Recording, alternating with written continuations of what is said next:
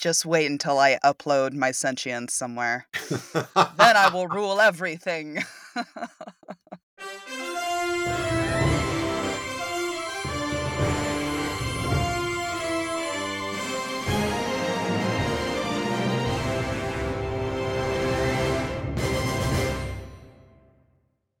Well, hello. Welcome to 10 Cent Takes, the podcast where we ask, what's your pleasure, sir? One issue at a time. My name is Jessica Frazier, and I'm joined by my co-host, the secret Cenobite, Mike Thompson. God, what kind of Cenobite would I be? Like, That's only for you to know and for us to find out in some really grotesque way. probably a bunch of comic book pages just like embedded in me. Oh my Stapled in. gosh. Yes, I love that already. Well, if you haven't figured it out already, the purpose of this podcast is to study comic books in ways that are both fun and informative.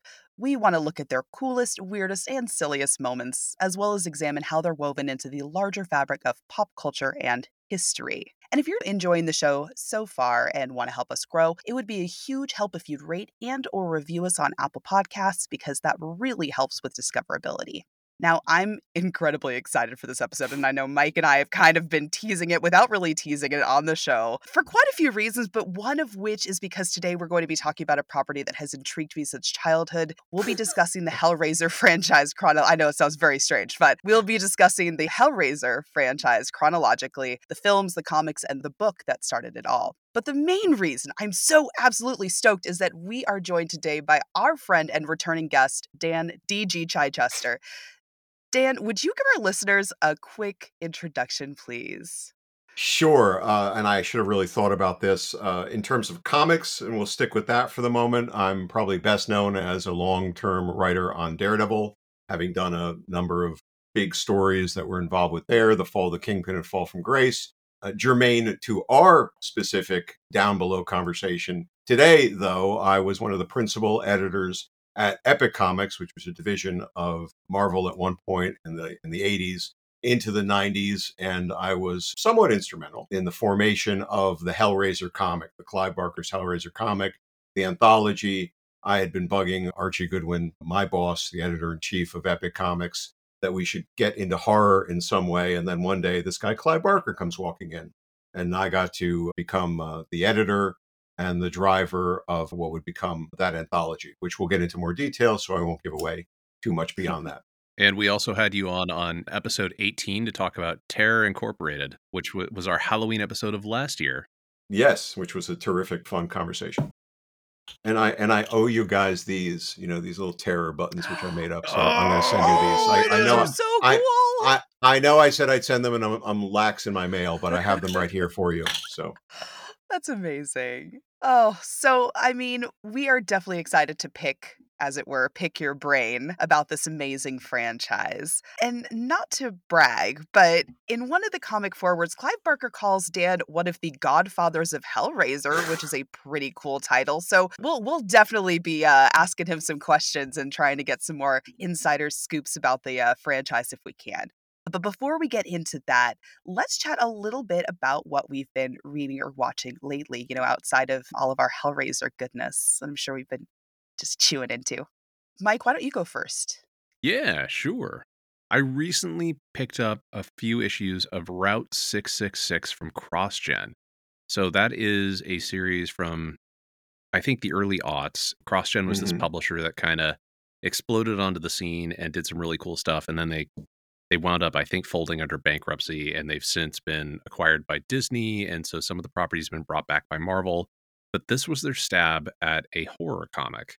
CrossGen had this multiverse built in. Like, all of their different comics took place on different worlds. And so this one takes place on this planet called Erebus, and it's in a country that is basically the 1950s United States, but it's called the United States of Empyrean. And it kind of has that sort of innocent feel and like lifestyle and technology of 1950s, Americana. And the lead character is named Cassie, and she has the ability to see and interact with the spirits of dead people. She basically was presumed to be crazy as a kid, and she kind of repressed her ability. But when she gets to college, her roommate is killed in a kind of like horrific Rube Goldberg of accidents that Cassie accidentally triggers. And she ends up finding out that there are these dark spirits taking the souls of people that have died violent deaths, and they're all tied to this being called the Adversary. And they are disguising themselves as kind of like creatures out of folklore and mythology and movie monsters as well, kind of like B-level movie monsters. Very cool. Yeah, it's really neat. It's cool. And the other thing, though, is that like nobody else can see these things. And so when they're killing people around her, people are assuming it's her. So she's on the run trying to fight these creatures, but everybody thinks that she is this kind of psychotic serial killer. Right. Oh my gosh. And it's really solid. I like the art a lot. I like the vibe in general. The thing about CrossGen is they did really cool books at the time, and you can find them very cheap these days. They're all over the dollar bins. I love that. Well, what about you, Dan? Reading anything cool right now? Yes, but I paid full price,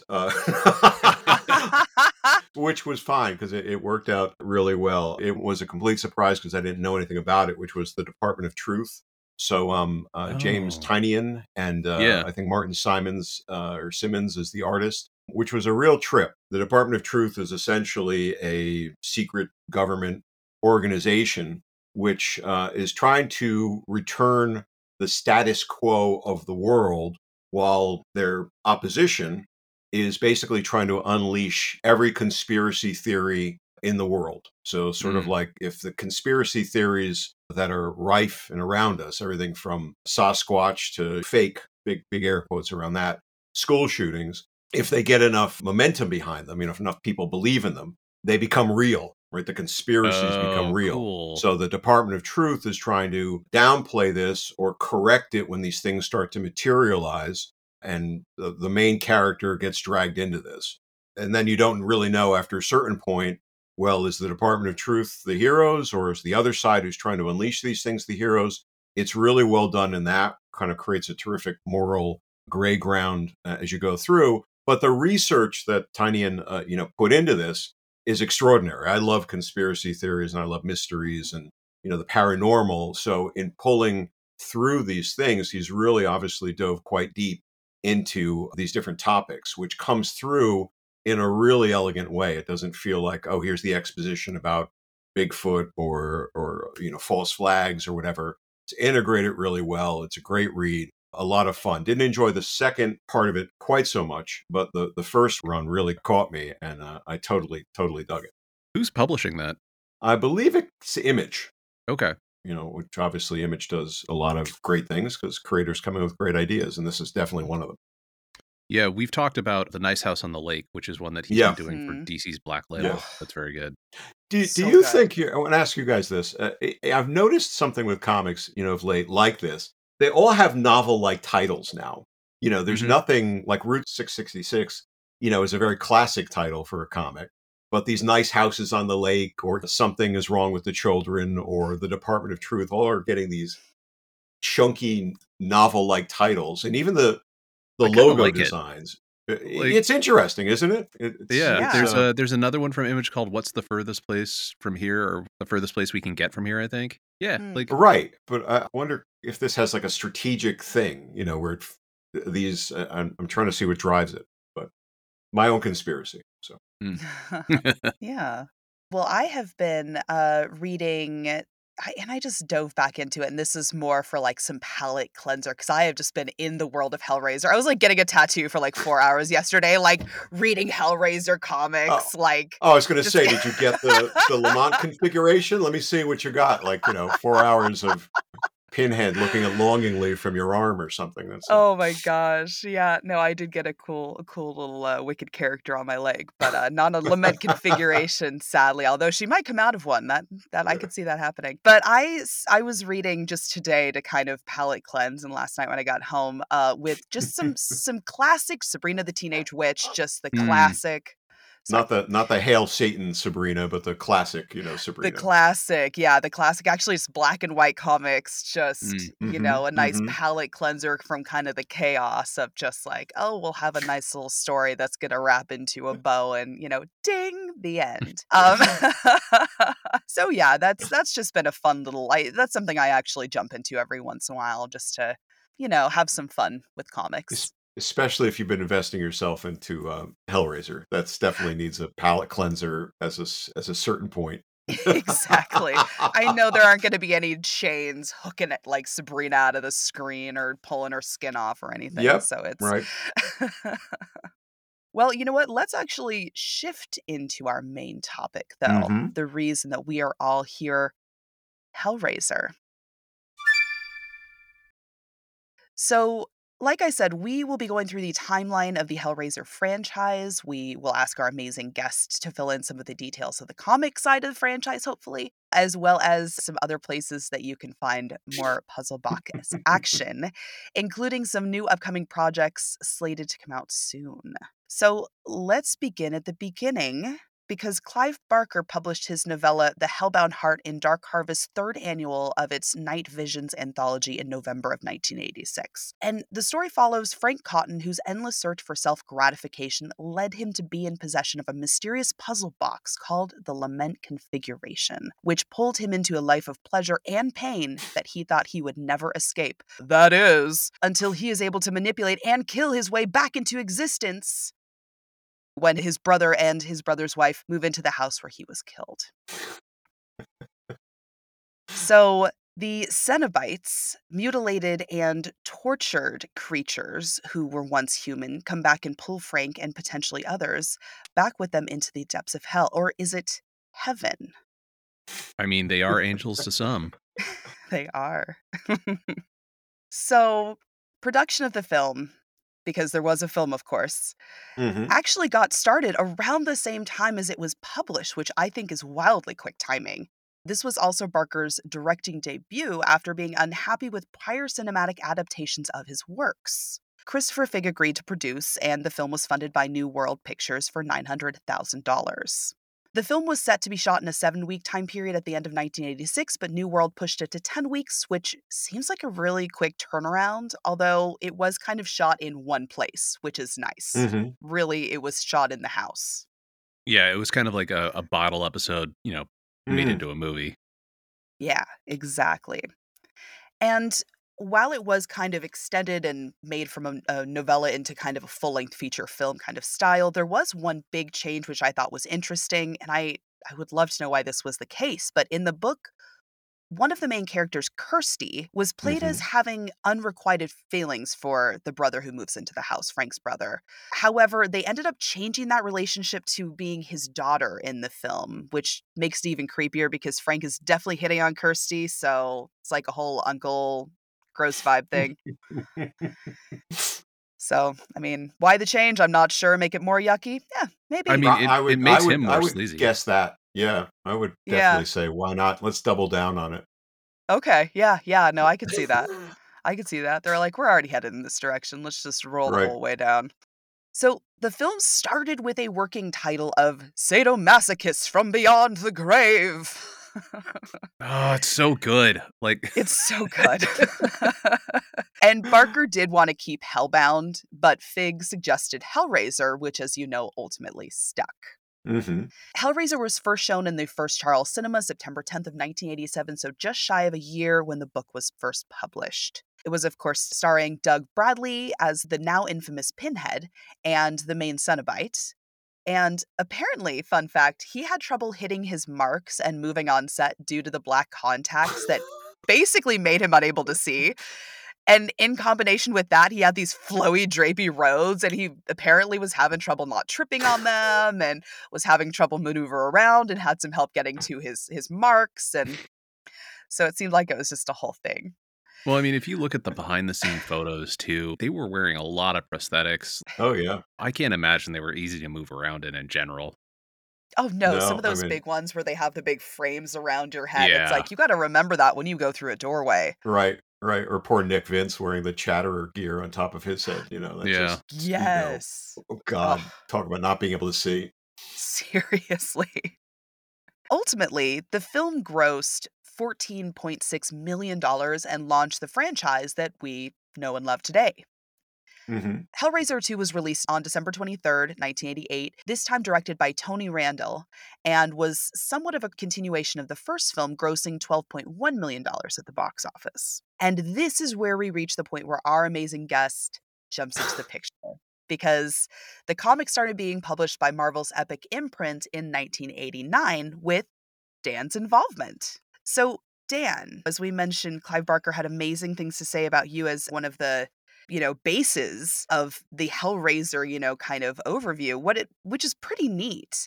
Would you tell us a Yes, it little bit is. of I mean, that's so cool. I mean, you You wrote you it down can't and everything. It's in you writing. you can't say that quote enough as far as I'm concerned at this point, Well, tattoos, I guess. It's funny because I read that quote and I was like, "Oh, hey, I know that guy." Like, Right? the godfather of Hellraiser. I I was think like, I'm "Our Dan?" yeah, I'm going to the tattoo parlor right after this and just kind of getting that right down here. It's like, little like puzzle box on each end of it. Yeah. So your Yeah. question, back to the Hellraiser. How did this thing come to be? I was working at Epic as a associate editor, which was kind of like almost an editor, except they don't pay me as an editor. And Archie Goodwin, who was my boss and just a great mentor and influence, was well known for his involvement with horror anthologies and eerie and creepy in the Warren publishing empire. And so I was always on Archie about we should do a new horror comic, right? I love horror. Yeah. You've done horror. Why aren't we doing horror? I'll, here's my chance to kind of, connect things together. And Archie, being Archie and very smart and knowing his business and the business, was like, It's not going to sell, kid. Horror Mhm. doesn't sell. And a horror anthology, especially, is not going to sell. There's no hook, right? It's just not going to work. The hook, though, would become Clive Barker, because when Marvel, at one point and being passed around, was purchased by New World Pictures, which was the producer, as you said, of Hellraiser. And there was a comics fan who had become a good friend of mine at New World in their international distribution, Eric Saltzgaber. Eric was friends with Clive as well. And so, in talking to Clive and talking about comics, Eric was the first one to sort of broach the introduction. Clive Barker would like to come in and talk about some comic ideas. Well, yeah, okay, that sounds great. So Clive Barker is going to come in this day, and this was my biggest, most awful geek moment of all time, because Mark Chiarello, who would later become one of the main art editors at DC Comics and a terrific guy and a terrific artist in his own right, was working as basically our receptionist in the Epic offices. Well, below his capabilities, but he just wanted to be in the Marvel offices. This was like his easy in. So Mark would usually go out and meet guests, that were coming in. That was part of his, remit. But the minute I heard Clive was there, I literally pushed Mark out of the way and, squeed my way up the hallway to like, hi, Mr. Barker, I'm Dan Chichester. I'm one of the editors at Epic. Let me take you back to meet Archie. And Clive, being Clive, as I would later discover, utterly charming and cordial, and it's great to meet you. And I'm not going to try to do a Clive accent. And then, but could give a shit. He's there to meet Archie Goodwin, right? And Yeah. Archie's, Clive is Clive, obviously, and Archie is bigger even than Clive in his own way, from reputation. They go in the office and they close the door. And I don't know what they're talking about. But afterwards, Clive leaves without saying goodbye to me. I want to note, and that would be fine. Might have said goodbye to Mark, but Archie comes in, immediately afterwards and says, "All right, kid, you get what you wish for. I hope that's going to work out for you. You get what you deserve." Because he said we're going to do an anthology and it's going to be called Clive Barker's Hellraiser. So that was the impetus. Clive wanted to turn the Hellraiser mythology into comics, and the anthology was, the idea that was going to drive it. And with Clive's name value at that point, right? At this point, Stephen King had defined him as, "I've seen the future of horror, and its name is Clive Barker." That was the quote on the books. That's Mhm. probably what fueled, the quick turnaround to some degree. Clive was everywhere. He was an incredible deal maker, as evidenced by coming into comics and other places. There wasn't a project he didn't have going in one place or the other. So he was hot stuff, and it was a good catch for us. Other comic companies would be doing stuff. Eclipse famously were doing some adaptations of his his work at the time, Eclipse Comics, but by getting the Hellraiser mythology, this was our impetus to sort of bring it forward. Now, all we had was the first movie, the Hellbound Heart novella, and we had the screenplay for the second movie, Oh, which was not wow. yet out, right? Oh, cool. That was it. So, okay, what do you do with this actually, right? Because we knew we couldn't just be doing open a puzzle box and chains come out and, rip you apart. There had to be a lot more to that. So we had to convene basically a brain trust to figure out what is the actual mythology of hell, right? What are the Cenobites? Why are they there? What's the big diamond thing? Which is, in Mhm. in the second movie. Hmm. What is the ins and outs of hell? Why do they do what they do? And so there were a few sessions which would end up being myself. And I'm like nothing at this point. Right? Remember, I'm like 24, 'Cause you had started working for Marvel in college, right? Like, Yeah, yeah, yeah. right before I graduated. And so here I am in a meeting with Clive Barker, Archie Goodwin, Eric Saltzgaber we brought in because Eric had a big Creative Jones, even though he was, selling international film rights, at New World, he really wanted to write, he really wanted to ultimately direct.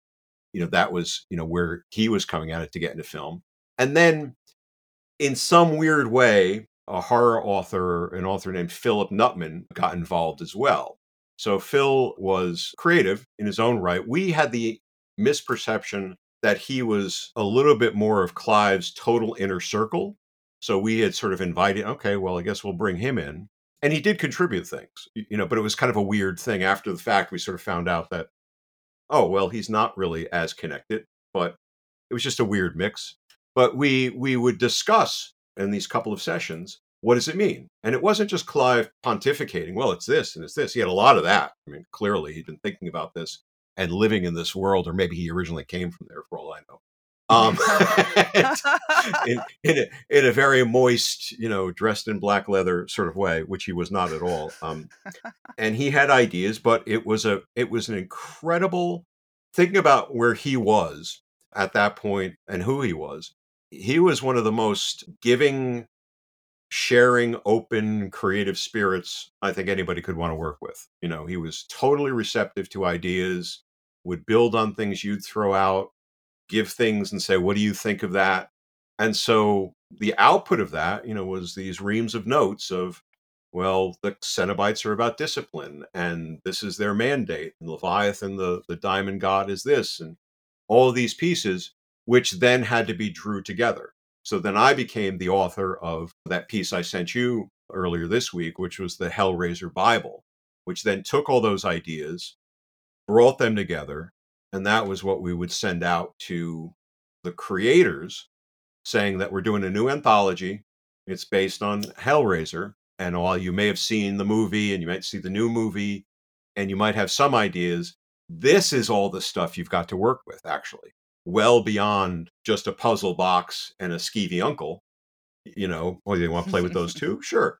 But so that suddenly gave a lot of folks and us a mandate, to expand this world much beyond the confines of the films. And I think in a lot of ways, even beyond where the films would go, we started to play with territory that they would not actually even go into. Because Pinhead, I think, became jokier as time went on. He became more like sort of the quippy guy, and Mhm. we kept it pretty moist and evil Yeah. in the comics. That was the world we were occupying. Yeah. Well, and the comics, like, had just such it was just one heavyweight after another as I was reading through all these, and, Yeah. Hmm. the individual books aren't easily available digitally, but you can find a lot of them on Hoopla collected under the Hellraiser Masterpiece collections. Right, right. Some other company published those, which I might Yeah. add I got nothing out of, but hey, whatever. I'm I mean, they Uh, credit you at least. They sit there and they note it in the pages, they talk about the original editors, so there is that at least. I there just is know it. that. There is that. But I mean, it was you, it was Darwin Cook, it was Lana Wachowski before she transitioned, it Yep, was yep. Mike Mignola, like, you Hmm. know Both Wachowskis, I think, are in there. Oh, I okay, believe. I only saw Lana, and then, like, Neil Gaiman and Dave McKean. Oh yeah, I went after everybody. I swung that what stick I had pretty hard in terms of mailing those Bibles out. Mailing, we had to mail things in those days. Mm.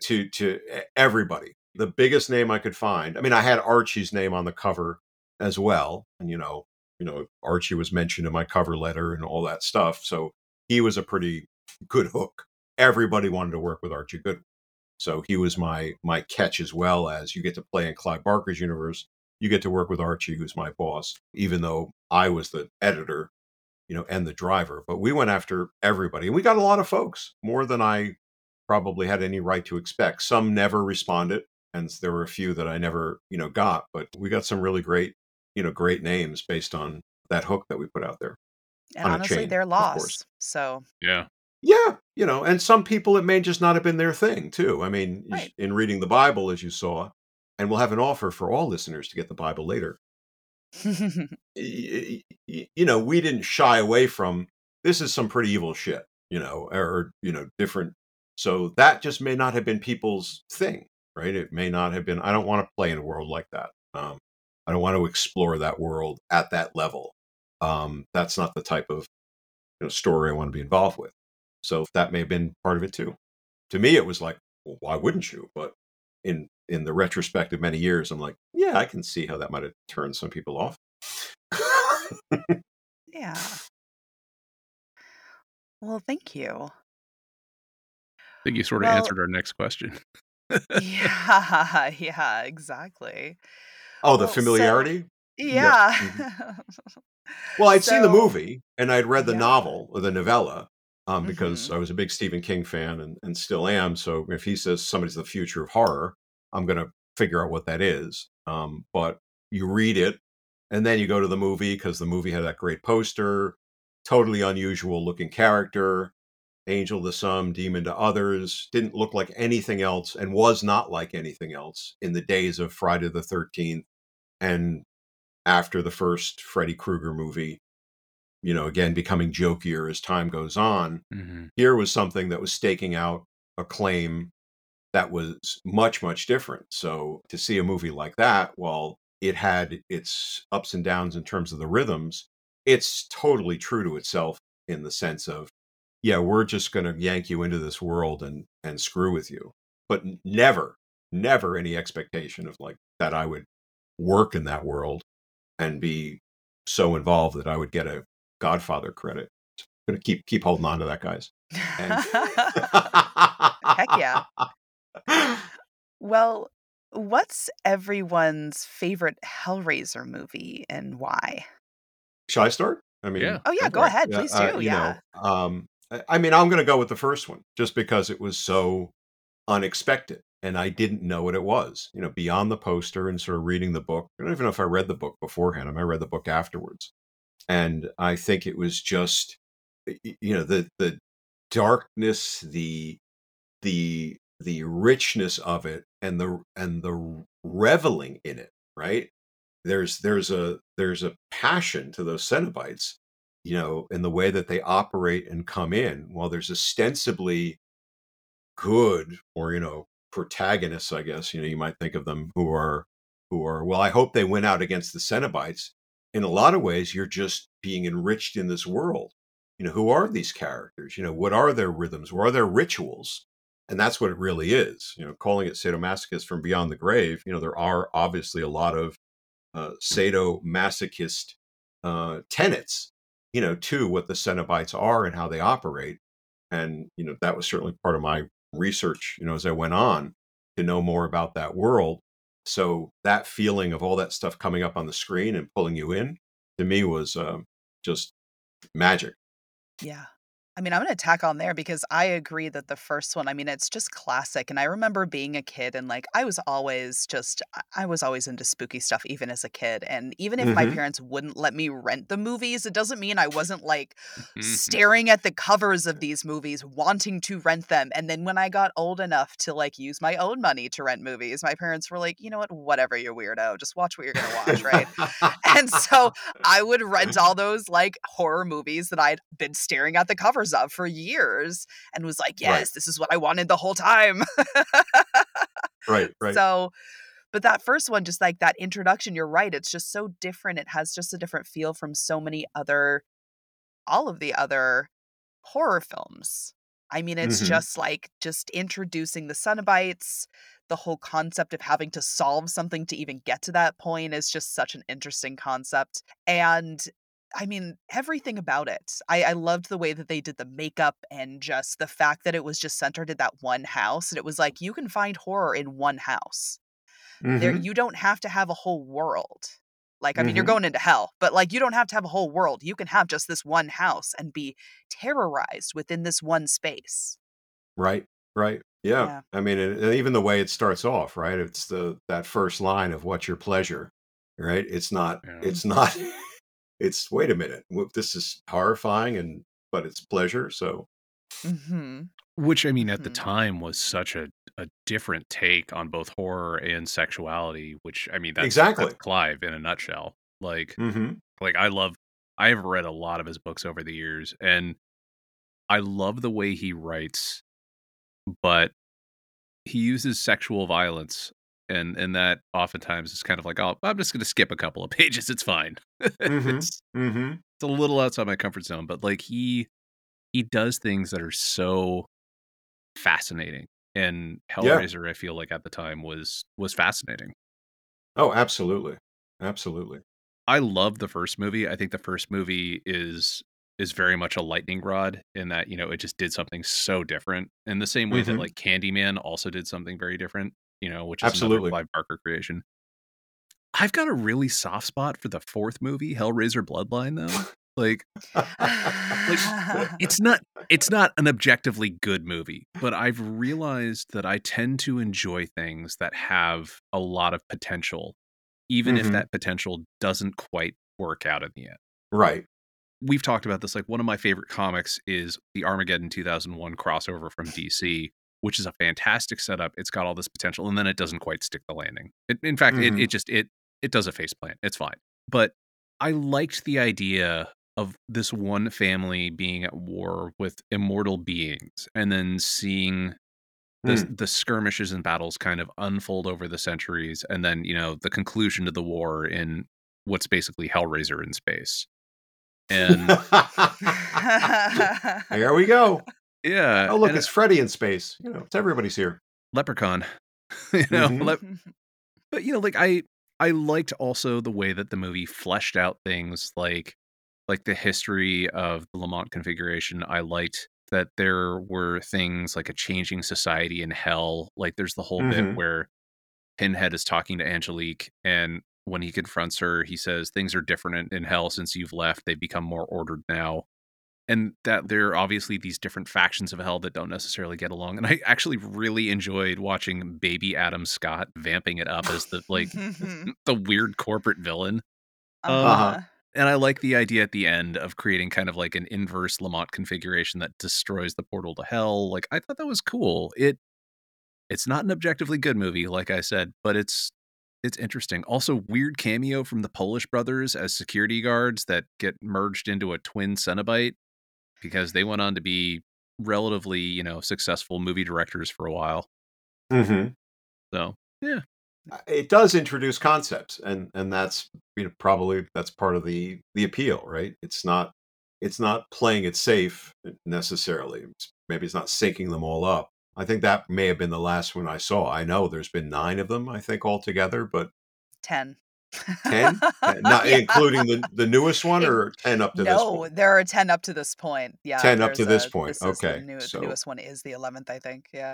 yeah, and so I don't know what they continue to do, or if they've just gotten into a, same old, but like Oh Leprechaun, at a certain point, I just didn't know anymore. oh, don't worry, we'll go through them. Oh, good, good, Do we okay, have good. to? I don't know I want to. Like, Only what did briefly, don't worry. I was gonna say, Okay, what did I okay. I do to deserve this? Like, come on, man. This is I part of the sweet, sweet suffering of hell, it's Yeah, a I this know, right? is yeah, you did sign up for this. You solved the puzzle, and here we are. exactly, exactly, there you go. That's the Sometimes the line. puzzle is just an email you answer. Uh-huh.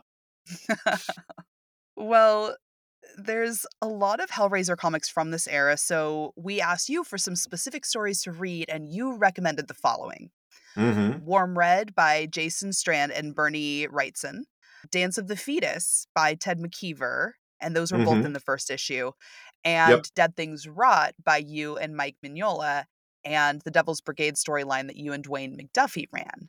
And Hmm. what made you suggest those specific stories to us? Probably the ones that were just top of mind. No. um, I think that they, well, especially the first two, as an anthology, once we had the go, I just started to kind of collect stories, and we'll get to the problem with that maybe in a little bit when you sort of ask the question about what would I might have done things differently. But an anthology's got to have enough stories to kind of roll with it, and so we needed an inventory of stories. So once some creators just started to say, "Yeah, I want to play," it just started to kind of collect stories. So they didn't really know what was going to be in that first issue until we then started to evaluate. So, Ted might have done that story, a couple months after something else, but it was then in mixing and matching and saying, what are our strongest things? And I think that, he took such an unusual approach to it, a fetus that is not part of the solving of the puzzle, but is in existence to some extent and has some sentience to some extent as the mother has solved the puzzle and has had to pay the price for that. Well, then where does the fetus, fit in? It's a totally unusual question. Ted ran with the Bible and then wrote, his own book of Revelations around that to kind of, conjure up this idea. So that to me was just that next level stuff that we really wanted. And so that's why it stands out to me. And the fact that it's in the first issue is just I want to go all guns out. If they cancel this book after the first issue, I want to pack this with things that are really, really strong. And I think that was Warm Red by Jay Stronad and Bernie. Of course, Bernie writes in, a god of any Oh comics, but man. especially horror comics. That was a great get in there. And what Jay had done was create, I think, a total crystallization of the best of a horror of an expected Hellraiser story, right? Sexuality, betrayal, an incredibly a new Cenobite face that had reflections of Pinhead in it, but was new and had his own mandate and his own way of speaking. But it was almost like the next level there was advancing sort of what we knew, but putting it in a new and fresh way. And I just felt it just felt so right, and it felt so horrifying. It felt so horrifying, in fact, that was my big challenge with that first issue. The publisher actually said, "No, you're not going to run this first issue with the story in it. It's too disturbing." At this day and age, of course, that seems ridiculous. But Mhm. back in whatever this was, 89, 90, they said that's too disturbing. It's too sexual. The nudity, in it, the disturbing things about it. We don't want to, you got to pull this. You got to pull this from this book. We'll run it in another issue, but not in the first issue. And I made a couple of arguments. My back was up. I was young and full of piss and vinegar, and said, well, the book is called Clive Barker's Hellraiser. It's not called just Hellraiser. It's called Clive Barker's Hellraiser. This is exactly what this book should be delivering every issue, are stories like this that disturb you. If you pull this from this issue, you will never run it, right? The excuse will always be that you will never come back to this story. So I dug my heels and I actually threatened to quit as if they could care less. But but I did. I said, if you pull this out, and I would quit soon after, but for my own reasons. But I said, if you pull this story, this book has been defanged, and I'll walk. Which got me actually not meaning to use it in that way, but would then earn me some additional creative cred with the creator community because I'd stuck up. I was stuck up, but I stuck up, for the story. So I think those two, for those reasons, really work. Dead Things Rot is self-serving, right? That's a story that I wrote with Mike Mignola. It's so good though. It's so good. Thank you, thank you. And Mhm. and it is a creepy story. It's actually been called out a couple of times as, if you want a creepy story from comics, this is a good one. Mike had the idea for the clown. He might have had the idea for the cannibal. He was an unusual and great guy to work with, but he had like pieces, and then I brought them together, and then I think I ended the Dead Things Rot, twist at the end of it. But it just feels. I mean, obviously, working with somebody like him is terrific, but again, it feels like it has that wonderful awfulness to it that both Yeah. delivers on a good twist, not just some kind of EC Comics twist, but a twist that comes out of the world. So that's why I call that out. And the Devil's Brigade was a flawed but I think rightly ambitious project where while this was an anthology and would remain an anthology with a diversity of stories, we had a thought at one point. This was by the point that Marcus McLaurin had taken over as the editor on the book, but I had attached myself, I think for all time as the consulting editor. And I would also write the intros and this type of thing, just so I'd stay associated with it. But he and I were talking, angles, and we said, well, maybe if we had a persistent story, that might play more into comics' expectation of continuity, right? The comics at that point were probably more ingrained in readers' minds as something you follow from month to month for certain titles. So if Mhm. we had a group of characters in a situational scenario that you could follow, maybe that would help boost the sales more, or create a consistency of readership more. And so that's why we came up with this angle that there's a certain thing that Hell wants to achieve. It's assigned this to a certain number of Cenobites. In a way, Leviathan has basically commanded that they must do this, and they must trick certain humans into either solving or avoiding certain puzzles. And so that was a longer form story that we then parsed out amongst a group of creators and said, here's the through line. Dwayne McDuffie and I had come up with the main through line, and then handed the pieces out to the different creative teams and said, do what you want, have fun, but you got to be here by the end of the story, right? The character has to have advanced to this point. This Mm. has to have happened, but how you do it, is your creative charge. It just has to land here by the next thing. And then he and I were co-authors on, I would say, maybe the main story in some ways, to try to bring it all together and see if the Cenobites achieve what they want. So I think it was a big, ambitious story, but would probably ultimately end up working better if somebody brought all of them together into one collection on its own. And I don't know if anybody ever has, but I think ambitious. There's a lot of really good stories in there, but ultimately it's kind of flawed when you think about that mixed in with the other anthology stories and the schedule that the book was on at that point, which was it might have been once every other month or something like that. It Yeah, I was think it was probably like just too. quarterly. Yeah, so it's just too drawn out, to maintain the thrust. But I like the idea of it a lot. Yeah. Well, what are each of your favorite stories from the comics? Hmm. Um well, again, I can be self-serving, like, really quickly. I mean, my I mean, my we absolute. accept that here. We do You accept accept that that here. here. That's Yeah. allowed. I mean, my absolute favorite story is that I wrote would be Jihad, which was the Hellraiser Nightbreed crossover, Mm. which is as bug Mhm. fuck as any story could probably possibly be. We actually found a copy of that recently at our at one Mhm. of our dollar bins.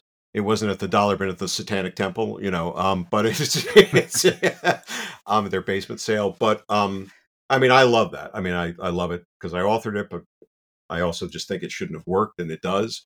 I think so. It's just crazy, and I think it hits all the ultimate notes on things. But there are a couple of others that stuck to my mind when you brought this up. One would be, and again, it ended up being, I think, in the first or second issue, just because it was done later. But I wanted to bring all our tools, forward, which was a story called Dead Man's Hand by Shali Fish and Dan Spiegel, which is a little kind of like Western. So it's a different time period, Mhm. and it's a tight little story. It goes places that you don't expect it to. And the thing that really stuck out in my mind, Charlie was a nice guy. I didn't really know him that well at that point, and he came in and he started to pitch the story to me, you know. And at first, I'm kind of rolling my eyes internally. I'm not being disrespectful, but I'm saying, oh, okay, this is the type of story I said I don't want the Bible, right? It's going to go someplace, and he just surprised the shit out of me with where he did take it, which endeared it to me even more and endeared him to me anymore. And he would come back at least once or twice more with similar approaches. And then Dwayne McDuffie did a story that I then assigned to Kevin O'Neill, who was just an insane British artist, well known for many things, especially now the League of Extraordinary Gentlemen, but at that point, martial law. And Mm. Dwayne wrote this tight little story called The Writer's Lament, which is essentially that the puzzle that has been solved is a writer has written the perfect screenplay, I think it was. And Mhm. that was the puzzle. How do you write the perfect screenplay? And so by doing that, he conjures a very particular hell, which Dwayne got in lots of digs about the whole creative process and the editorial process. Hopefully not me as an editor, but No. it really stood out as a great combination of metaphor and fun and derangement, especially once Kevin got involved with his particular art. For those who can't see the video feed, Jessica was vigorously nodding when Dan brought this up. Yeah, Dead Man. I was really tied by. I'm just gonna go into my own, and we can move on to you in Yeah, a yeah. second, Mike, because I'm rolling with this. Because yeah, no, Dead Man Hand was one of my favorites, and then my second favorite was Dear Diary, which was also by Yes, Charlie also by Fish. Shali. That Yes, one was yes. good. And this one was so good because here's the thing: it wasn't violent at all. No, Not at no. all. It did not have any violence, but it Mhm. just the whole time you're like, "Where's this gonna go? Where is this gonna go?" And it goes a completely different direction than you think it is. Yep, And yep. there's still the emotional devastation behind it. And this one, it's not Exactly. Mhm. physical devastation, it's emotional devastation, which Mhm. you could feel on the page when you got to that last page. You're like, "Holy shit. Yeah, Yeah, yeah. Like, this is where we ended up." Dear Diary has been living rent-free in my head for a couple of days. Yeah. It's And Yeah, not I he my did mean, a great favorite, but, job. like, yeah, but it's great. and Mhm. even the way it was done where all of the panels were I'm looking at it again because it's just beautiful. All of the panels are written on actual diary pages that go with what's happening in the storyline, Yep. which is also so interesting and such a cool touch. So, I think all in all, that was a good one. There was a lot of artistic freedom, I think, throughout all the stories.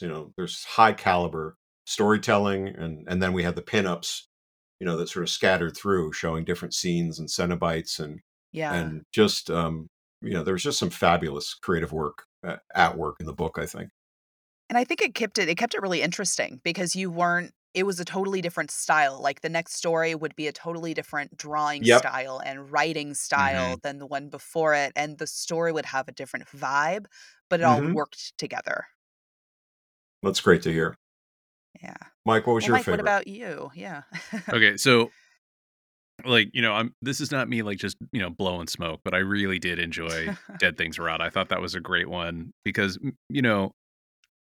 Mignola's art was so Hmm. perfect for Hellraiser, and they've got that spread where it shows the guy who's, like, partially disassembled in hell, which I thought was fantastic. Yes, And it's got all the yes. elements of, like, it's got the torture, it's got the villain. It just works really well. But the one that I actually found myself the most charmed by was called Hmm. Taste the Darkness, and it's by John Rossum and Bo Hampton and Richard Starkings, and it's basically this photographer named Daphne who has come across the Lamont configuration at a junk shop for 250, solves it because she's really good at puzzles, and the Cenobite that shows up is, like, really demoralized at this news because he's like, "Well, like, I can't really take you back because you don't really wanna go and you don't want anything. I can't grant you anything." Hmm. He's like, "I can't go back empty-handed." And so Daphne says, "Well, like, why don't you take some of my photography because those come from my soul?"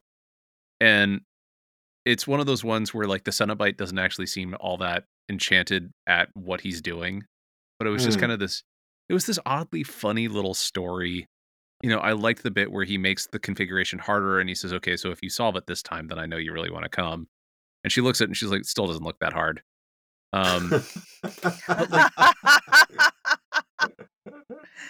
Yeah. I liked the power dynamic shift. I liked that the art was this beautiful watercolor style illustration, and it felt kind of a little bit funny and refreshing and, Mm. just kind of, like, in the middle of all this darkness because it's, again, collected in one of the Masterpiece collections, and it's in the middle of, like, all these stories where, after a while, you're like, "I feel like I need to go watch Schindler's List for a pick-me-up," and Yeah, Right. yeah. it felt like kind of that necessary levity that you need. Mhm, mhm. There was Yeah. definitely a sense of trying to vary, the tone of the stories within the book, and when we would start to do the mix and match, having the stories Mhm. assembled, there was a sense of trying to vary it. If you're gonna do a really hardcore story here, then here's maybe a more thoughtful one. If you're gonna do a story in present day, do we have one that's in the future or the past or something like that, so that we could start to show the spread of what we're doing and make sure that we weren't just being this one note, puzzles and chains type of riff. On that same vein, Dan, can you tell us about any ideas that ended up flopping and didn't wind up in the comics? Um, I I can't think of anything that I mean, anything that flopped just never went past the proposal stage. Mm. Mm. People had to pitch me beforehand, either written or in Shawley's case, because he was in the office, he worked there. He came in and he said, "Can I pitch you, on the story?" But you had to pitch me before, so nobody was doing something. So there would be people who would come in with what I would say would be the straight up EC Comics, and I love EC Comics, but the straight up, here's the O. Henry twist, totally Right. at the end. The morality play. Right, here's the morality play, or here's the I'm reveling in this, I'm reveling in the devils and the chains, and I want to rip people apart. I want to rip some women apart. And I want, dude, just walk down the hall and just don't ever come back here. So there were people Oh, who would sort of throw that at me, and those would, I would say, pre-flops. They just never made it, yeah. to it. There wasn't anything that moved past a certain point that didn't deserve, or I didn't deserve it because I had approved it, or maybe Marcus had approved it, later. Mm. I think the things that flopped would be things that I bought and should have been harder on editorially, that maybe were just not up to the par of that Warm Red or that Dead Man's Hand or that, Dance of the Fetus or other, high caliber ones, which is maybe a danger of anthologies. There's a great quote that's always stuck in my mind from, Rod Serling, who knew a few things about anthology, Mm. series in the Twilight Zone, which he created, and said, well, a third of them are really great, a third of them are okay, and a third of them are dogs. And so, if Rod Serling can say a third of his creations are dogs, then maybe not so bad. But in retrospect, I'm a little hard on myself to say that we should have been a little bit more choosy about how Mm. certain things were either purchased or how they were ultimately executed. There was one guy who did something, he pitched a story, and the story was okay, but he came in with the most, and there's no other way to put it, the most racist illustrations I could Oh possibly man. imagine. It was Yeah. it was sort of African American characters with, distorted features, and he was just, I'm looking at it, and this is a much less enlightened era, but clearly just there's nothing defensible about this. Like, it wasn't, you're not doing this as a parody, quote unquote, or creating, this some kind of metaphor world, and you're going to come around somewhere else. It was just this dude's way of drawing these type of people, and I was pointing it out to him, saying, "What is this?" And he's like, "What? It's fun." And I Oh. exactly that's the expression. Ugh. And I'm like, "Listen, this isn't going any further. If you can't, change this up, I'm paying you a kill fee on it, or we're walking away from the story," which I think is what I ultimately did. Yeah. Yeah. That's not the kind of scary I want to do. Here's the thing, that shit was still going on. Like, Yeah, but at still that does point go Yeah. on. at that point in time, it was still pretty prevalent because we've talked about Continuity Comics. They had a series called The Mm, Crazy Man that we talked about a few episodes back, and the mhm, first issue is egregiously racist with how it draws people from this made up African country. mhm, Or mhm, Oh, or it was now, okay, horrendous. this is the other thing is, in the Debbie Does Dallas comics, they Yeah. actually had an artist who was really good, mhm. but people of color were drawn in a way that were very, they had, like, very exaggerated features, like, black people had, like, big lips and, like, it That's was, exactly what this was. Yeah. yeah, and it was Yeah. really bad. Like, It I was mean, really and the thing is disrespectful. these were both being published after Hellraiser was. I mean, like, Mhm, it's just, yeah. mhm. Yeah, I mean, I just, that's not the type of scary I wanted to be in the business of, and so, Yeah. that Yeah. would have been a flop. Well, good on you. Well, the initial run of the Hellraiser comics ran from 1989 to 1992 with a total of 20 Mhm, issues. mhm, And during that time, other Hellraiser comics were published through Epic, including Clive Barker's Book of the Damned, a Hellraiser companion, and that spanned 4 issues from 91 to 93. There were 2 issues of Hellraiser versus Nightbreed, as you mentioned. Jihad, 1992 was a big year, for mhm, Hellraiser comics, as there were 5 different single-issue comics published, including an Epic Book 1 Hellraiser movie adaptation, Hellraiser 3 movies adaptation, Hellraiser Summer Special, and Hellraiser Holiday Special, which Like, you've sent us the cover art for that before, because I remember yeah, contacting you about Marvel's Holiday Comics, and we were just like, this is amazing. Yeah, yeah. so we may have to come back to that and just do a holiday Hellraiser Holiday Special episode because it's a good one. All right, Dan, you're coming back. Oh no, we're gonna ask you to come back. Gotta solve that Uh-oh. email puzzle once again. Exactly. It was also a big year on the big screen for Hellraiser because in September of 1992, Hellraiser 3 was released, grossing $12.5 million in the box office. This one was directed by Anthony Hickox with Clive Barker as one of the screenplay writers. And this Mhm. film followed the creation of the most famous of the Cenobites, Pinhead himself. 1993 to 94 brought us Pinhead in 6 issues, and during that time frame, we also saw Pinhead versus Martial Law, Law in Hell, in 1993, and What? that was published in 2 issues. I didn't even know about that. Yeah, there's a lot of Yeah. them. There's a ton of stuff. As I was going through here, I was like, and I read a little bit of everything. It was all very interesting. It's been a lot. I've been jumping right in. Pat O'Neill, like, is a brilliant writer and just takes the piss out of everything and hates everything in a way. And so, he hated superheroes and I'm sure hated Pinhead. So, like, it's I've like read a a bunch of the old martial law stuff too, because Marvel at the time had Strip, which was like that magazine anthology thing that they were doing in the yeah. UK. Martial Law is brilliant. I think, Yeah, it was great. And then from 1993 to 94, we had Clive Barker's The Harrowers with Mhm. 6 issues. Right. Which was not specifically, well, yeah, I guess it was Hellraiser-ish, but yeah, it was the harrowing of hell, but its own thing, right? Yeah, yeah. And I think that was directly connected to another of Clive Barker's books, the second book that he did, The Scarlet Gospel, where the group talks about them being the Harrowers. And then I Right, believe it Yeah, comes up and in a film as well. they're tied to The Last Illusion, which was the supernatural detective series Barker was doing, and that had a movie Yes. itself with Scott Bakula called The Lord of Illusions, which is it's right, okay. right, right. And there was a Barker verse that Marcus McLaurin was the editor on, which Right. Mm. which the Harrowers, there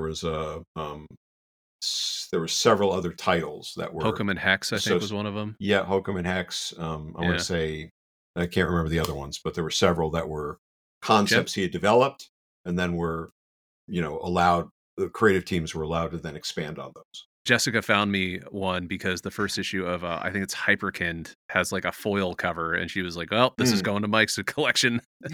Yep, yep. Well, and 1994 was effectively the end of the Hellraiser comics with Epic, Hmm. publishing Clive Barker's Hellbreed in 3 issues and 1 issue of Hellraiser Spring Slaughter. Hmm. And while Hellraiser slipped out of the comic scene, it dipped its toe back into the proverbial water once again in 1996 with the release of Hellraiser Bloodline on March 8th. Hmm. And this focuses on the Le Marchand box, following the creator of this elaborate puzzle box back in the 18th century France, bringing the past to come face to face with the present. And this one only grossed 9.3 million in the box office. So, we're dipping a little bit. It was not well received at the time. It's kind of gotten more favorable retrospective since then, but it's yeah. Yeah. And then it did take another 4 years, that being said. But in October of 2000, we were brought to home theaters, Hellraiser Inferno, which Uh-huh. features a dirty cop. That's all you need to know. The bad lieutenant, and Yeah. Pinhead. Basically, yeah. So this film and the next few upcoming movies did not have theatrical releases, by the way. Hmm. So no box Hmm. office infos for them. October 15th, 2002 brought us Hellraiser Hellseeker, which follows Kirsty, who's somehow pretty much probably good therapy, blocked and does not remember the trauma of the hellish events at her father's home and in the asylum. And she's Yeah. also getting married to the dude that plays Mayhem in those insurance commercials, who also ends up getting dragged into, of course, puzzle box shenanigans. Well, that would be a great, like, wedding gift, right? For somebody who, if the wedding wasn't Right? working out, it's sort of like, Yeah. here, honey, I got this for our anniversary. The puzzle box is the cake topper. Exactly. Amazing. There's got to be a wedding cake with that theme somewhere. Oh, I'm sure. There has to be.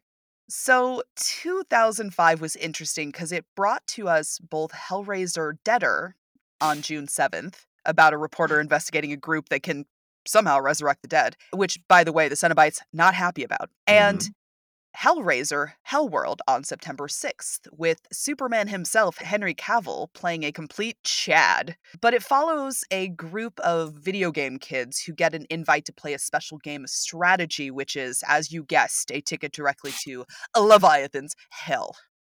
And guys, there's no other Hellraiser activity until 2011 when, boom, studios got a hold of the property. I always feel like I have to say it that way. They have the exclamation point. You do. And they started making new works with the franchise.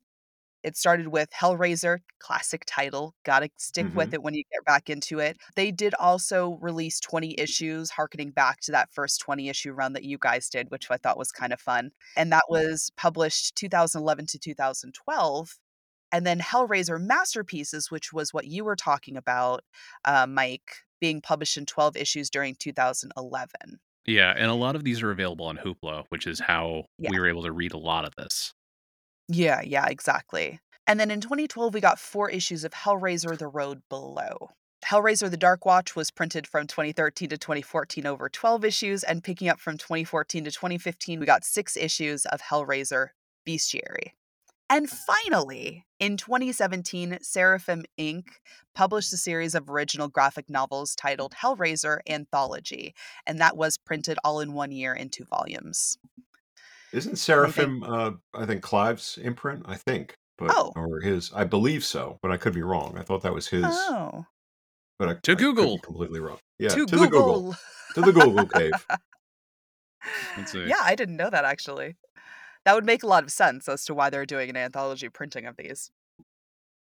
But I could be wrong, so just seems... Oh, Mike will investigate for us. I saw him pull his phone, and I was like, we're good. He'll figure it out. He'll fact-check us and let us know. Yep. I'll move on. I think it is. Yeah, Clive Barker, graphic novels, Seraphim's Hellraiser Anthology. Yeah, it looks like it's his thing.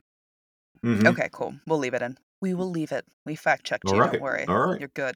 There were a slew of other canceled projects peppered throughout the years, including several video games that never made it past production or were instead turned into simple Bible games about Noah's Ark, and that's Noah Joke.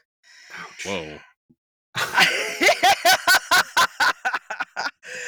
And there did that one hurt a little bit more than anything the Cenobites could do to you? If the chains didn't come sweeping out from the sides of your screen at that exact moment, you're probably pretty safe. Yeah, Pinhead, I think, did show up as a character in Dead by Daylight, though. I think that was pretty recently. Oh. Because Dead by Daylight's like a survival horror game where it's like it's cooperative gameplay, and then you have to fight against another player who's playing the monster, and they have original characters, but then they've had like Freddy Krueger, I think. I'm pretty sure that Pinhead was a recent one. Okay. Nice. Oh, I didn't see that. They've also had Michael Myers. They've gotten a lot of like really good characters out of horror franchises. They haven't gotten Jason because he had his own game at the same time, and the legal rights for that are all complicated.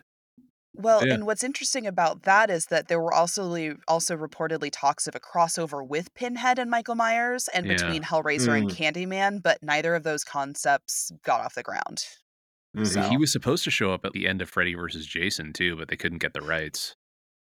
Yeah, and part of what I was reading was they were worried that it was gonna either not be the same vibe or not be the right vibe for that kind of horror style, which I mean makes sense. Like they are kind of a little bit different in the way that they function, but also they didn't want to take away from the other 2 characters by also putting this other character in there from what I was reading online. So I don't know. So now that we've run through the vast array of Hellraiser media, let's chat a little bit more with our guest here. Dan, what was your involvement, if any, in the later comics or movie adaptations? I stayed pretty involved in the comics, probably all the way, through to the Pinhead series. I guess, and that was like around where the crash, of comics were. But I was, I remained the consulting editor on the anthology, which was just my shameless way of staying associated with my godchild, I guess, and allowing myself to have some say, and I had some cred with Clive, and so that was a way to maintain that thrust. And I think I know I did contribute stuff. Marcus and I had a great relationship, so I think I was a good sounding board and I could contribute other ideas or say whatnot. And then the ridiculousness, and let's be honest about it, I think the ridiculousness of the holiday special, the summer special, they have these little branching stories that try to tie together the pieces. Those were also strategic things because we had so much inventory from having purchased way too much stuff earlier on to try to make sure that we were ahead of schedule, that we had to get rid of this stuff.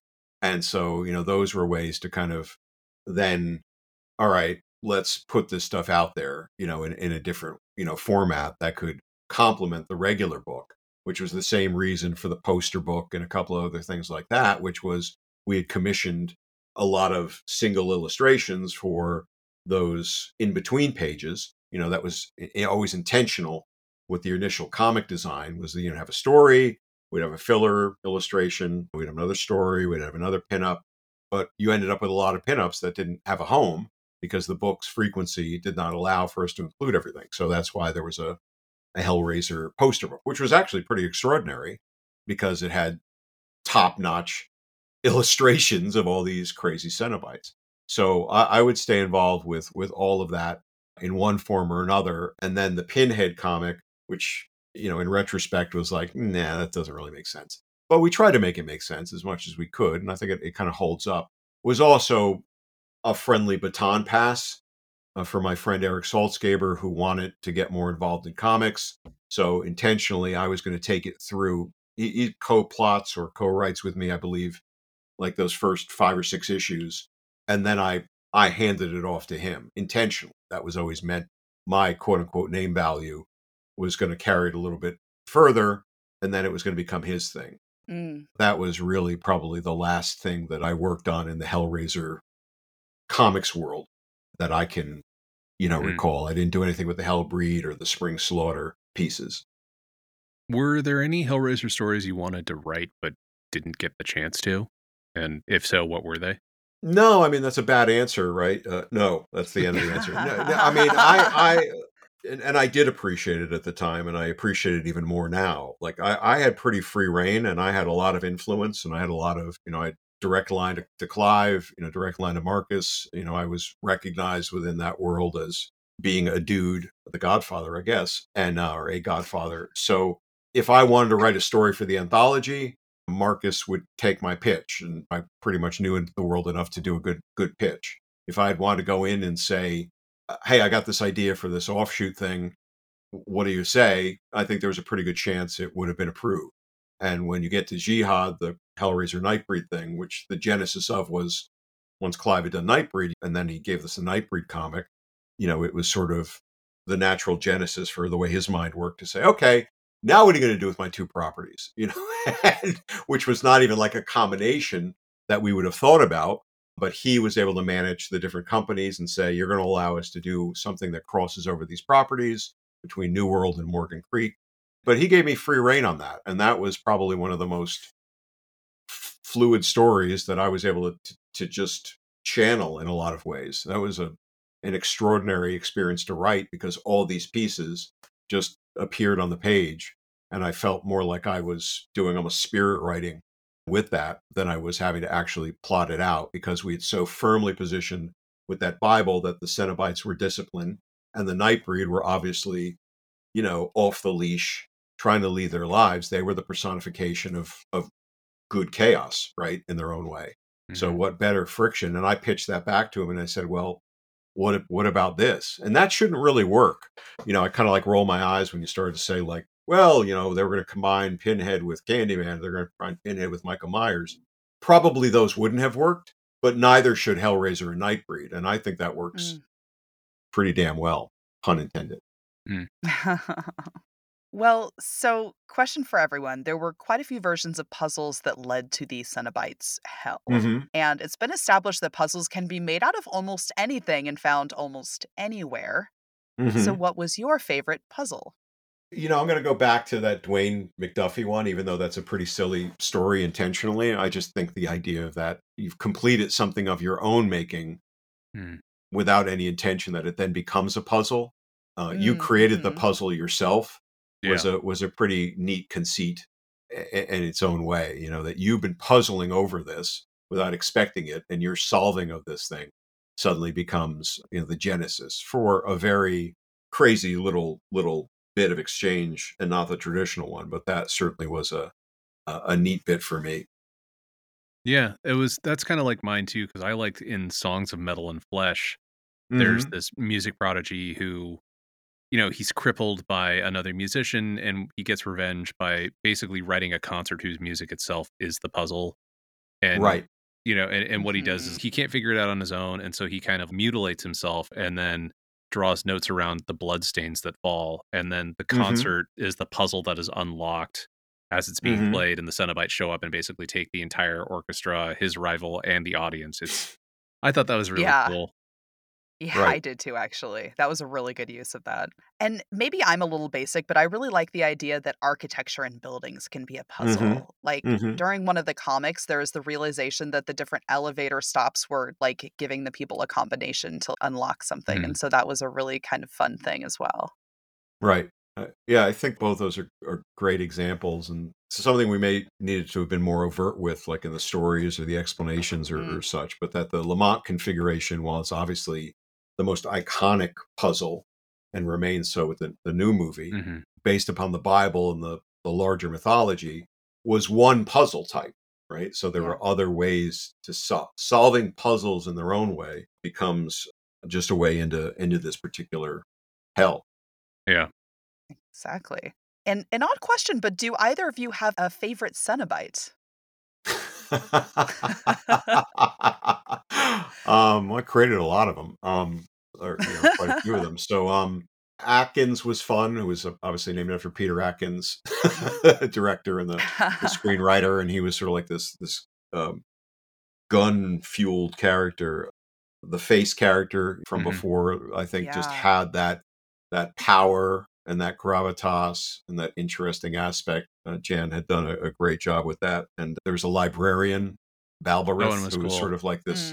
Mm. She was pretty twisted, but iconographically, I think you get back to Pinhead and having met and been to a couple parties with Doug Bradley. That was always a Which very weird I moment of know.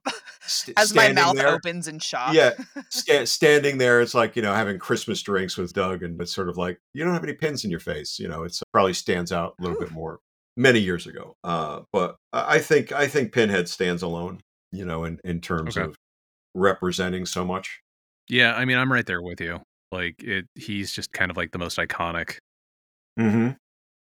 I really like, especially in the films, the Chatterer. And Mhm. Yeah, I like him because you can hear him before you see him and you right, know he's coming. And I'm just right, like, "Ooh, oh, right, here right, he right, right. comes." And it's just he's such a grotesque character too. I mean, his face is just all the way folded back. I mean, like the Mhm. inside of his skin is exposed. It's like, "Ooh, yes." He's So, got it going on. Yeah, and he Nick does. Vince is such a handsome guy. A little torture on Clive's part there. Final question for you guys. And be honest, please. If you found a random puzzle box somewhere, would you try to solve it? Oh, that's a good question. I think so. I think that's the inherent nature of the stories within here is that intrigue is going to force you to, yeah. Oh, wait. If I twist this, something happens, and something else. One more thing. And one thing leads to another. I don't think I'd go to solve the puzzle as we see it in many of these instances, where it's in the evil guy's basement lab with the dark lights and the lucite and stuff. It's like, oh, come solve this puzzle for me. That might be a bit of a lead, but if you were to find this thing in an antique shop or a salvage yard or something like that, or oh, what's this? I think you could see the obsession developing, right? And the obsession Mhm. leads to those qualities that the Cenobites want and that the hell represents. So I think I would try, but I'm bad at puzzles, so I'd probably never get to hell. That's literally what I wrote in my notes was like, yeah, I'd probably do it, but I'm also I probably wouldn't be very good at it. Like I Uh-huh. have yet to Uh-huh. solve a Rubik's cube in my 40 years on this planet. Right, right, right. I would knowing me, I would go hard for, like, probably a few hours, but if I couldn't figure it out or if I couldn't get anywhere with it, I would set it down and it would collect dust in my house, just like all of my other ADHD fixations. Mhm. Mhm. Mhm. Oh, well, Dan, thank you so much for joining us. Yeah, this is great. You've been posting on social media about how you're working on a new comic. What Yes. can you tell us about this project, and how can we and our listeners support and buy it when it's available? Please buy it, everyone. Well, I appreciate that, and I can't give away too much on it. It's a long gestating project, way too long, and I'd love to actually come back at some point when it's real and tell you the whole backstory. But it is literally a, for one reason or another, sort of 20-year in the making, type of idea that came forward many years ago, got derailed. I lost touch with the artist Carl Waller. We reconnected a couple of years ago, and almost immediately said to each other, "Hey, you remember that idea?" And so I buy into this thought that I think it's Elizabeth Gilbert had put forward in this book, Big Magic, where ideas visit themselves onto you. And if you don't do something with them, they say, fuck you, and they go to somebody else. And that other person's going to end up doing something with them. So I think this is our chance to actually do something with what I think is a pretty great idea. It's a horror idea. It's got a fair amount of snark in it. It's got some devils, if you want to call them that. There's truckers, so it's a little bit of a damnation delivery service if you want. I've written about 12 issues of it so far. It's got multiple storylines, and we'll probably do one storyline at a time, whether it's with a publisher or a Kickstarter. Right now, it's probably leaning more toward a spring Kickstarter type thing. That's what I'm trying to go on. But Carl needs to kind of get a massive art done that we can actually get to that point. But I've had it described by a couple people who've read it. The best description I've heard so far is it's like The Good Place meets From Dusk Till Dawn, which I think would be Ooh, a pretty I'm great, fully great on board with cover this. blurb. say less. I'm there. Yeah, Carl's art is pretty off the hook. The stuff you've seen so far that I've been posting, and I think I post once or twice a week, just little panels. That's the normal stuff, and the normal stuff already looks pretty crazy. So when he starts to kind of dial it up and get into the real meat and the dementia of it, as it were, it's really, I think, gonna cook. So what I will do is, as it gets closer, I don't want to just say to people, "This is the title. This is what it's about. This is what it is." I want to keep the powder dry, but I would definitely appreciate your guys' support and getting the word out for people to either look for it from this publisher if we end up going that route, or here's where the Kickstarter is, and we could use people's support. So I appreciate that. We will Yeah, we might happily just have have you to on to have talk you about it. on. Yeah. Yeah, I would love to. There'll be a lot more to talk Thanks. about it then, and I think the backstory is pretty cool about it. Well, thank you so much. Well, listeners, that's been our Hellraiser overview. And from here, I think we're going to mosey on to our brain wrinkles. So, yeah, we have found ourselves at brain wrinkles, and that's one thing, comics or comics adjacent, that's been kind of rattling around in your brain this week or in the Mm. recent past. And Mike, do you want to give us an example? Yeah. So I have been thinking about the evolution of horror and sexuality because we have the new Hellraiser movie coming out. And according to Mhm. Twitter, the director David Bruckner maybe made a comment at Fantastic Fest, and it was basically BDSM is different now. My mom reads 50 Shades. So what if the Cenobites were their own leather? And then along with that tweet, there were images of Pinhead and another Cenobite they're kind of noteworthy because they're not dressed in black leather. Instead, they're dressed in a mix of skin and exposed muscle. Mhm. But like, basically that in itself becomes their own costume. And I keep thinking about how these concepts have really evolved since the original Hellraiser debuted in the 80s. And like the best horror stories, I think, are relevant reflections of what's currently going on in society. Like, I remember reading Mhm. somewhere that the slasher genre came about as a reflection of economic anxiety in society. Basically, it's probably why I find myself charmed when I watch horror movies from more than a couple of years ago because like they feel sort of quaint. And if you look at remakes of things like Nightmare on Elm Street or Friday the 13th or Texas Chainsaw Massacre, nobody's really talking about them after they come out because they don't really try to do anything new or really reflect anything Mhm. societally Mhm. on more than a surface level. But by comparison, last year's Candyman was excellent because it not only delivered a solid slasher movie that continued the mythology, but it was also Mhm. really relevant because it focused on things like societal racism and corrupt authority figures. And I think about how good horror has to continue to evolve because they end Mhm. up serving as these interesting moments in amber that let us look back and kind of think about what was going on for us culturally at the time. And It's PS, I'm really really excited interesting. about the new movie because the reviews are coming out and they're Yeah. great. And it's dropping the day after this episode does. I love that. I love that whole thought. It's wrinkled my brain, and I think you're right. I mean, I think that's why Hellraiser set a tone, and I think this is what Clive really represented, and probably still does represent in the work that he does.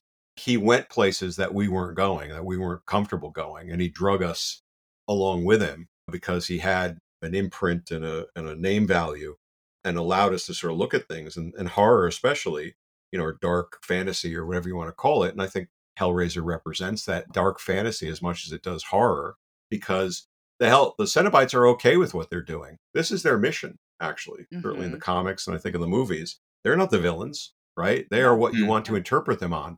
What's your pleasure, sir? Maybe my pleasure is angels. Maybe my pleasure is demons. One way or another, you're going to get it. And I think there's something to that. And I think horror. I love the quaint thing. I hadn't really thought about that, but that's so very true. Um, the two things I've seen recently, like Hereditary and Midsommar, are both Mm. Right. movies I'll never watch Ugh. again.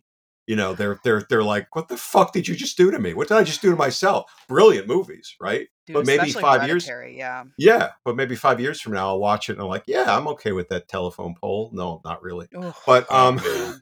but my brain wrinkle, aside from Mike building on yours, which is excellent, and this is, I guess, adjacent, maybe, Mm. is just the stuff that's going on with artificial intelligence art. I don't know if you guys have been looking at Mm. things Yeah. like Mid Journey or Mhm. Dolly 2, Crayon AI, and these type of things, where people are creating art based upon textual prompts, right? Text, I write that I want to see a puzzle box, in a green field surrounded by butterflies and having a picnic with Pinhead.